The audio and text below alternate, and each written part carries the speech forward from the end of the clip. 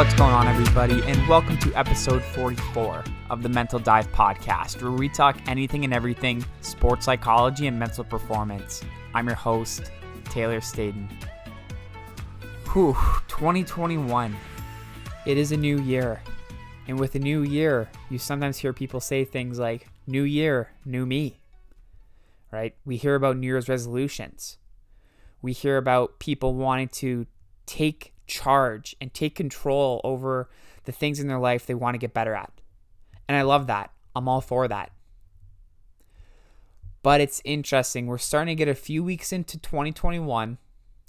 And this is usually around the time, from what I can tell, that a lot of people seem to lose that motivation to keep pushing with their New Year's resolutions, which I think is a result of many potential things. But one thing in particular I think that is important to think about here is what is our plan, right? If we go into a situation, we set a goal and say, let's say I want to lose 15 pounds this year, but you don't develop a plan and figure out consistent actions and steps that you can take towards reaching that goal or making that lifestyle change, then it's really easy to get lost and demotivated along the way.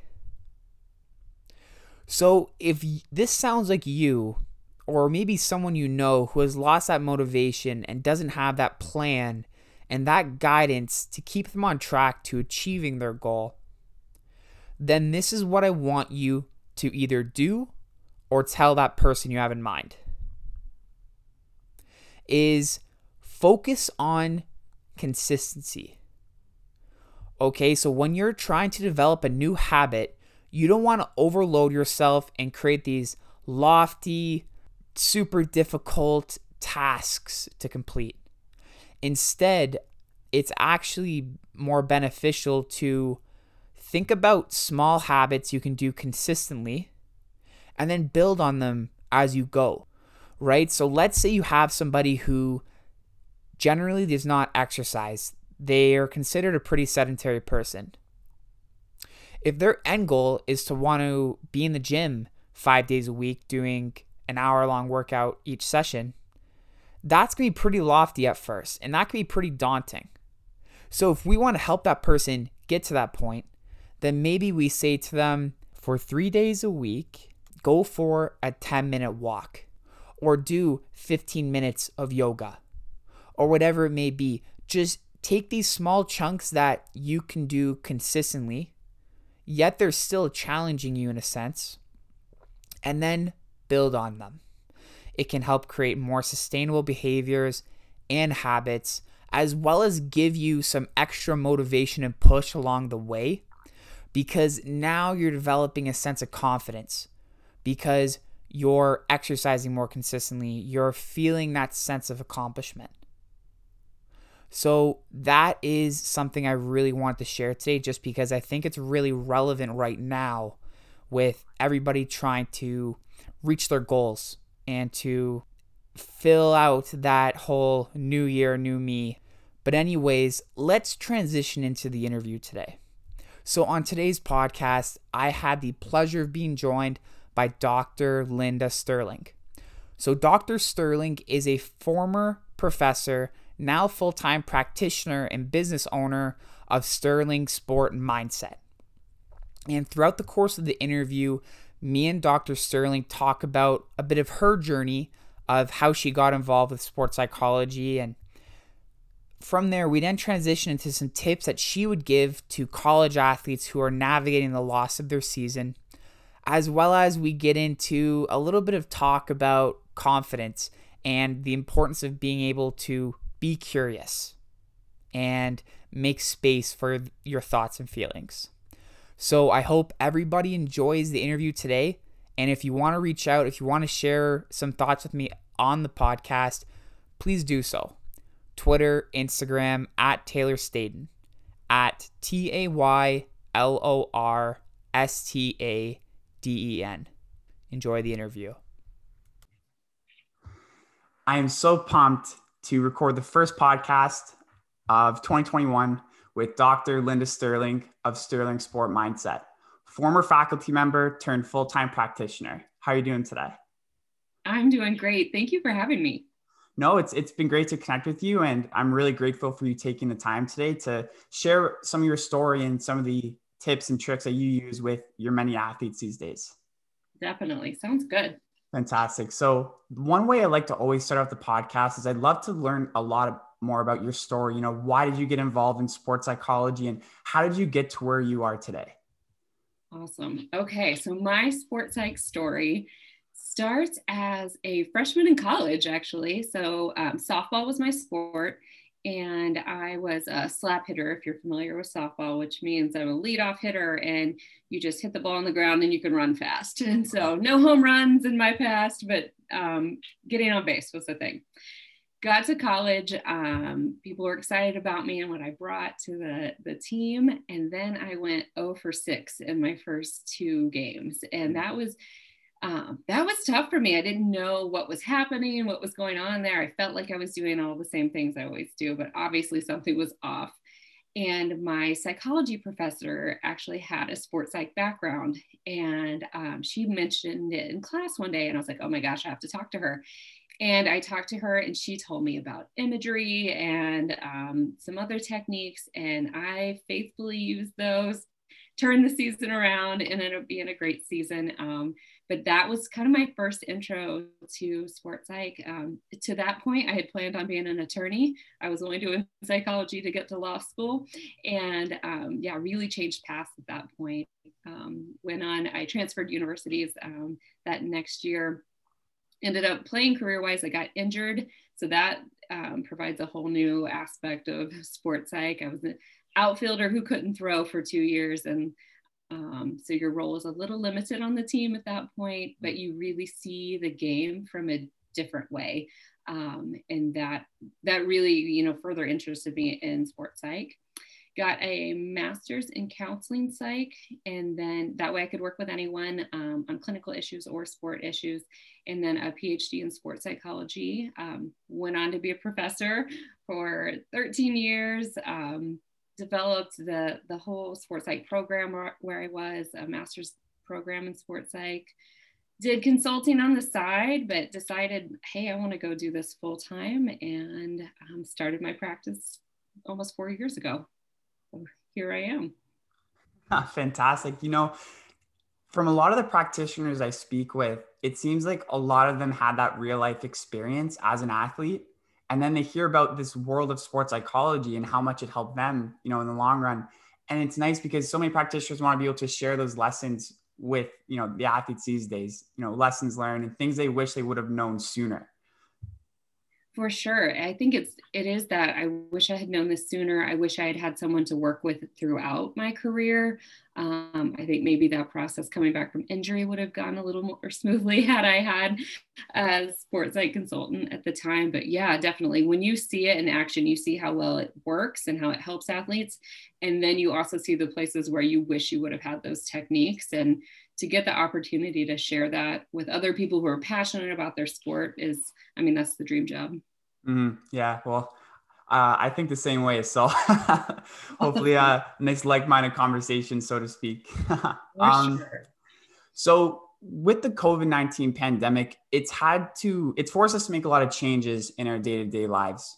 And being able to adapt is a key skill for athletes to be at their best. So I'm going to ask you, how have you had to adapt due to the pandemic?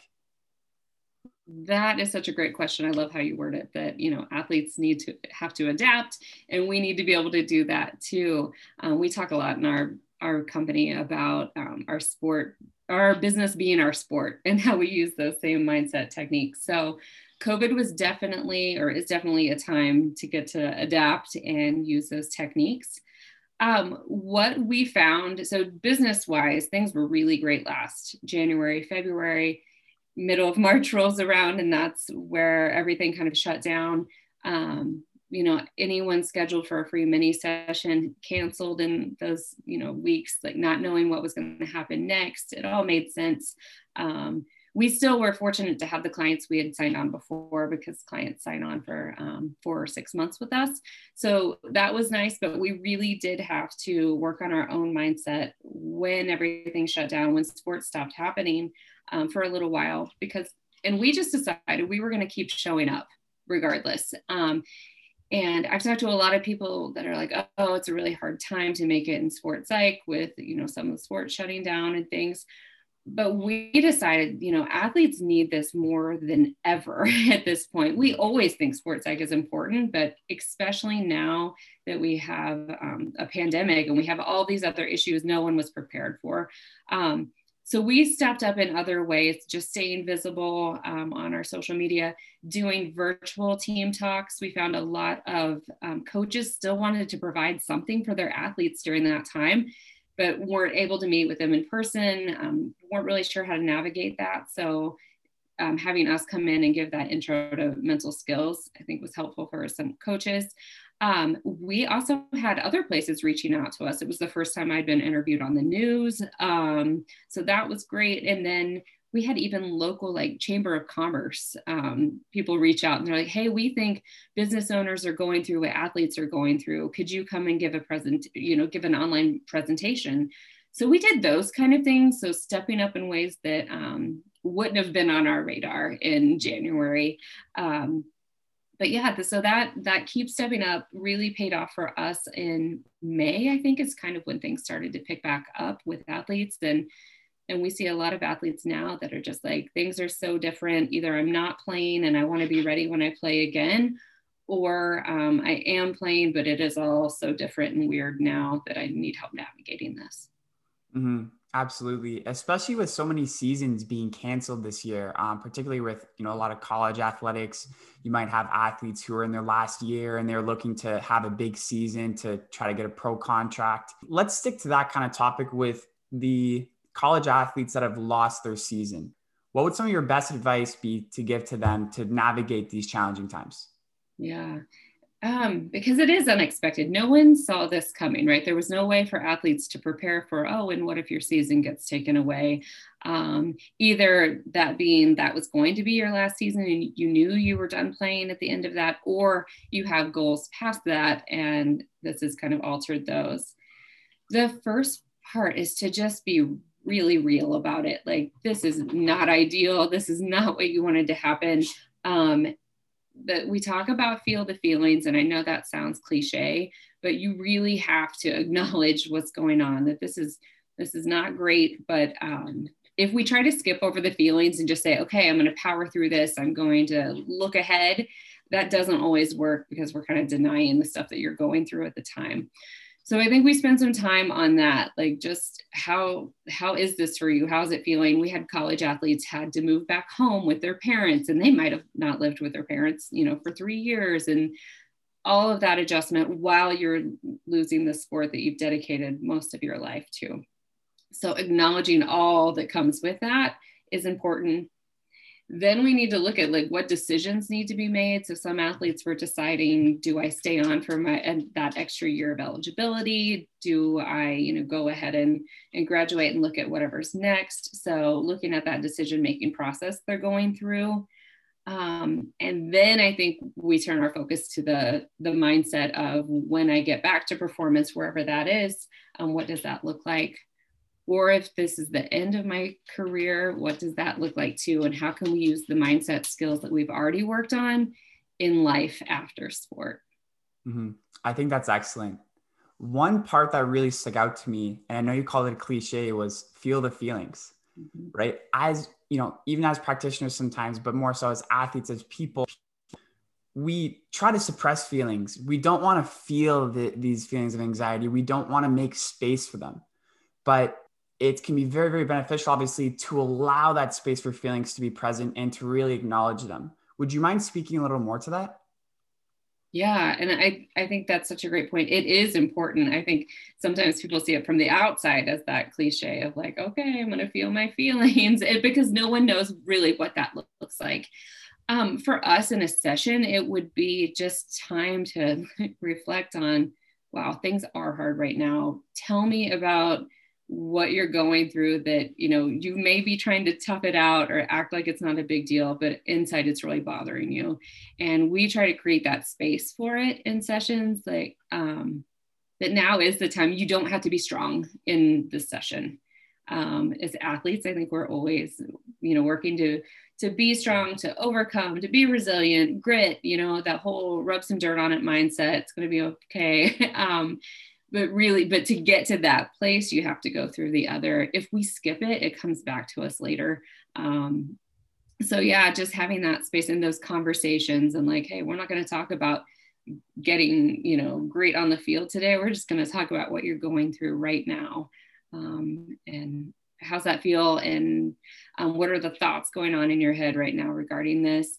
And a lot of people won't do that with others outside of a session. So, and hopefully by that point, when we've worked with athletes, you've created some rapport that they know that you're a safe place to share all those things. And I think it also relates well to the idea that trying to be positive all the time is not the answer. We might feel ashamed that we have these feelings, and we might think that it's not good to acknowledge them because we should always be positive, when positive thinking can really distort reality in a sense. Yeah, I think so too. And trying to make that leap from things are really tough and I'm not feeling great at all to like, no, things are great. I'm going to overcome. It feels fake to people. And then we just can't make that leap. And then it creates more of a problem in your head because your brain is like, nah, that's not how we feel right now. And then you've just created this extra mental chatter and some blame about it. Then you're blaming yourself like, oh, I should be positive right now. And I'm not positive, or I'm trying to get to positive. Why can't I get there? All that work. I think, yeah, sometimes we mess things up when we're trying to always be positive. I mean, that happens with performance stuff too. We'll always talk about that. Positive is not always the place that you want to go, I think. Mm-hmm. Yeah, big time. There's this nice tweet from Dr. Kevin Lee where he said, accurate thinking is greater than positive thinking. Positive thinking is greater than negative thinking. And that really stuck with me. And it's something that I've been trying to use more myself, right? Because as you said, you know, practitioners and mental skills coaches and athletes, we have to use the same techniques sometimes. Agreed. I like that. Accurate thinking. We do a lot of neutral thoughts. So here's your unintentional thought, which might be negative, which is totally okay, right? And then the goal is kind of that positive thought at some point in time. But if you can't get there right away, and you shouldn't try to get there right away, there's this new idea of neutral thoughts, which I think is similar to the accurate thoughts. Something that feels just super neutral. Like if you're a swimmer, we could say, instead of trying to get from I'm feeling like I can't make this happen to like, hey, I'm the best swimmer out there. There's this neutral thought of I'm a swimmer. This is what I do. And it just takes all the pressure off of trying to get to positive, but it doesn't have the same anxiety provoking nature as that negative thought. So I think that comes in like that accurate thinking. Mm-hmm. Yeah, absolutely. So I noticed one thing that you mentioned on your website is you try to promote this idea of having a championship athlete mindset. What exactly is this, and what are some keys that you provide your clients to get to this title per se? Nice. Yeah, we talk about the complete mental game framework that we use. That way you have that champion athlete mindset. You know, you're ready for whatever comes your way on the court and on the field when it's a big game, but also you're going to use that in life. So if you have a presentation at school, if you have a job interview and all of that, like you're ready to go at any point. We think that obviously it's the mental skills that we all hear about: confidence, concentration, composure, imagery, intensity management. All of those things are included. I think especially when those 3 C's of confidence, concentration, and composure come together, that you know you're in a good place. But for us, it also has that element of you're able to get curious. In sessions, we talk a lot with athletes about being able to get curious about your thoughts and what's going on for you, about patterns that you might see, just about looking at your mindset and your mental game in a new way. we find that athletes who can get curious about it, because when you're curious about it, you don't have the same judgment. Like, oh yeah, I was thinking, this negative thought, or I didn't do this routine. Like, let's just get curious. Why didn't you do the routine at the time? Not with a judgment, but I wonder what was going on there that it made us not do those things. But when our clients are free to get curious about what's going on with them and take that judgment away, not always have to do it perfect, that's when that championship mindset comes in. Interesting. And you mentioned confidence as a mental skill as part of one of those big 3 C's. I feel like a lot of people talk about a lot of different ways of how to build confidence. To you, what is the best way to build confidence? So confidence for us, I really like, I come from kind of a cognitive behavioral background. So I like the idea of thought models. You might also hear them called automatic thought records. But if we can look at thoughts, feelings, and then actions, results, right? That is a key. I think that's one of our number one skills. If you can get that process down of looking at your thoughts, seeing when it's helpful, when it's not helpful, changing as needed. I mean, that's a game changer. It's especially a game changer for confidence and what we choose to believe on purpose when we're out there, and knowing that we can change those thoughts. Again, we can't always make that leap from super negative to super positive, nor would we want to. But when you can start recognizing, oh, here's a change I can make. Here's something I do believe in the moment, which is more helpful than what I've been thinking. I think that's a key skill for confidence for sure. Your thoughts are always with you, regardless of where you are, what you're doing, who you're talking with. We always have that internal dialogue. And if you can really get curious about it and look at those, that's a key to confidence. I love that. It reminds me a lot of the idea that we want to create space for these thoughts and feelings so then we can accurately look at them and judge them and then take action based on that. Yes, exactly. I love that. Yeah. So we've talked about quite a few mental skills, and, you mentioned that the championship athlete mindset is made up of, the imagery, composure, confidence, etc. If you had to choose one mental skill, just one, which would you consider the most important or fundamental, and why? I would go with the thought models again, because of that idea that thoughts are always with you. But I'll give you a follow-up. I'll give you a second place. I think a second place for me then is that the idea of routine and where you can implement, because it goes with the thoughts, right? When we can recognize that we have that awareness of, oh, I was thinking this, and really I want to think this at that point, or I wanted to think this thought on purpose. If you can have some kind of cue, we like our routines to have 3 components, something visual, something you look at, something you do physically, and something you say to yourself. And we pair it with a breath. That is also a game changer, but it goes hand in hand with that thoughts, like looking at what's happening. And then if we need to do a refocus routine, or if it's just a routine for, to get you started, like, okay, it's game time, routine, here we go. But then if we can also use that whenever your mind starts to go somewhere else that you don't want it to be, or you're replaying an error in your head or something like that, if you have that go-to routine, that can be a game changer to stop the spiral. A lot of athletes talk about that mental spiral, talk about gateway thoughts that might lead to that. Like if you find yourself starting to have, this moment of doubt, that it can spiral from there. But if we've got that routine in place, it can get you back and refocused. The key with that though is practice, is repetition. Some athletes will be like, yeah, the routine, like I did it and it didn't work this time. I'm like, well, we got to practice it, right? It's got to become as natural to you as some of the other stuff that you do. Yeah, I love the idea of refocus routines. The way that I've taught athletes in the past with refocus routines is the 3-step process. So the first step, just having a quick reflection period, kind of not judging your thoughts, but noticing them, seeing if they're accurate. Is it within your control, what you're worried about? Right. Moving on to the breath, like you said, kind of calming the systems down, and then having that cue in place, whether it's verbal, physical, or auditory, to lock back into the moment and to commit to being present. So, and that's something that I've noticed so many athletes who can really benefit from. And I find what's so great about it is that it can be implemented into all areas of life. Like you mentioned earlier, you had your first news interview. I'm sure maybe you took yourself through a bit of a reset routine per se before that. Right. For sure. Yeah. You do all of those things to just then embody who you want to be out there, either on the court or in front of the camera. Yeah. For sure. I'm with you on that routine. Yeah, absolutely. So Dr. Sterling, I really appreciate all your time today. I think this has been a great interview, and it was great to learn more about your story and some of the techniques you use to help your athletes navigate these challenging times.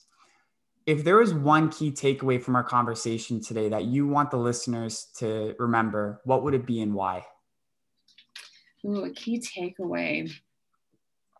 I think it's that willingness to get curious about your thoughts and about the feelings and what you're going through, not with a judgment like we've talked about, but just in a way like, I wonder why that's happening.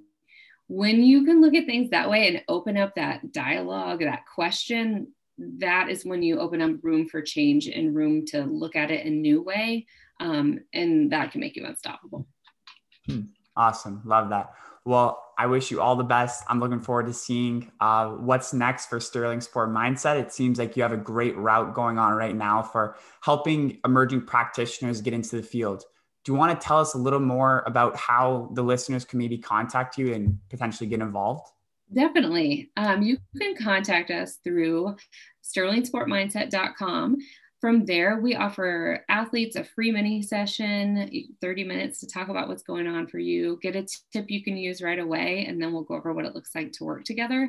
You can also, we have blogs, our social media, Sterling Sport Mindset, and then we have a course coming out February 1st, and it's our pregame to podium mindset course. So it's taking you through the mental skills that you'll need, but it's also telling you when you can use them. So here's what you can do the few days leading up to competition. Here's what you can do game day, during the game, and post game. So look for that, but you'll find all that information either on our social media or on our website. Okay, fantastic. For easy access, everybody listening, I will put all that information in the bio so you can go check Sterling Sport Mindset out. Well, again, Dr. Sterling, appreciate all your time and wishing you all the best as we navigate 2021. Thanks so much for having me. It's been great. One more thank you goes out to Dr. Linda Sterling for joining me on episode 44 of the Mental Dive podcast. Again, if anybody would like to reach out to Dr. Sterling and learn more about Sterling Sport Mindset, check out the description of the podcast. All the information you should need should be listed in there. Well, everybody, as I like to say, I am really appreciative of everybody taking the time to listen to my podcast, and I'm looking forward to sharing another episode with you all soon. Until next time.